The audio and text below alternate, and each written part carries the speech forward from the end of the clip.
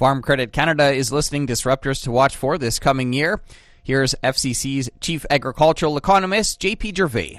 Well, obviously, you can't think about 2021 without mentioning the pandemic, right? And so, obviously, what we're looking at first is the economic recovery, not only in Canada, but across the entire world, really, because the one thing that stands out right now that is positive for Canadian ag and food is really the strength in the demand for the commodities that we grow and the food that we produce, right? And so that is a function of a positive or some sort of economic recovery. Rollout of the vaccines brings some hope. And so we think that, especially towards the end of the second half of 2021, we do think that, quite confident that the economy and the reopening of the economy and so forth, that's going to have some positives. And businesses right now seem to be more optimistic about the future. So all of that, I think, is a positive. The second thing I believe is that, the pandemic in 2020 changed a whole lot of things for agriculture and agri-food, certainly. And when you think of one of the things that have changed is how consumers are more connected to their food supply. So that opens up opportunity for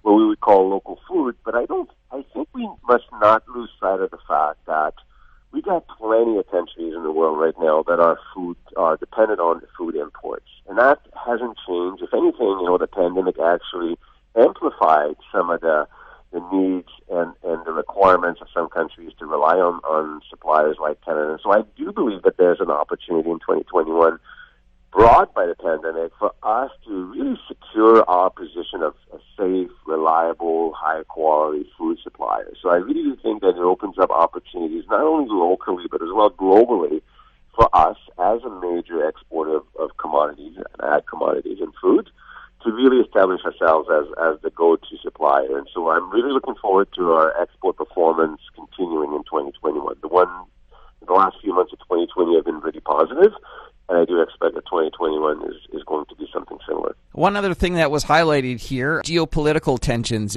Talk about how that might play out this coming year.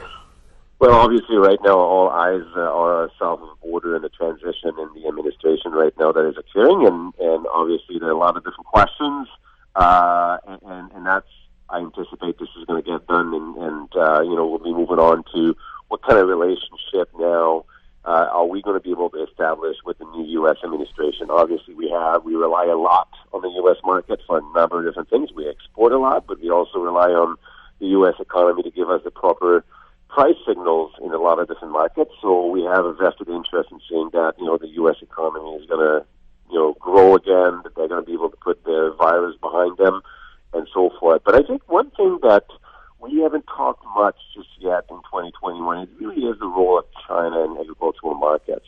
I don't think I need to emphasize that this is a big market, lots of influence in a number of different commodities and products, but really, I do think that the previous administration had established a relationship with China, forcing them to buy more U.S. products. And really, I'm quite curious as to what the new administration are going to be implementing or looking to implement with regards to China, and how this is going to translate for us in terms of commodity prices, export opportunities, and so forth. So I think when you look at China and the role that it has in ag markets, I think that's one of the things that I would point out as a possible major influence on profitability in 2021. Talk a little bit about climate change. Climate change obviously is a potential disruptor. The one thing with climate change is you're never sure exactly how climate is going to evolve throughout the year, so it's not necessarily about predicting where different climate patterns are going to emerge, but really just emphasize that we need to be ready for a number of different scenarios. Right? In 2020, it was the U.S. Midwest that was impacted by flooding and storms, and 2019 was Europe and Australia being impacted, and in 2020 we had the Black Sea region being impacted as well, intense yields. And so we know, I think it's safe to say that at some point in 2021 we're going to have some climate patterns that are going to have an impact on the supply of commodities, and so we need to be ready for some volatility in the markets. We got a pandemic, we got a uncertain economic recovery right now. Demand seems to be strong, but it could flip and could shift in some ways that are unexpected.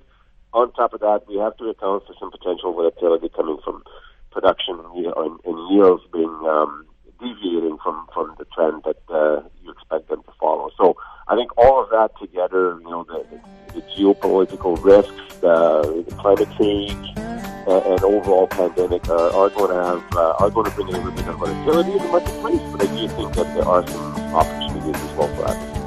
That was Farm Credit Canada Chief Agricultural Economist JP Gervais. That's it for the Prairie Ag Wire for today. If you have any questions or opinions to share, send them to us by email, thefarmdesk@goldenwest.ca. Thanks for listening. I'm Corey Canute. Have a great afternoon. The Prairie Ag Wire will return tomorrow on the Golden West Farm Network.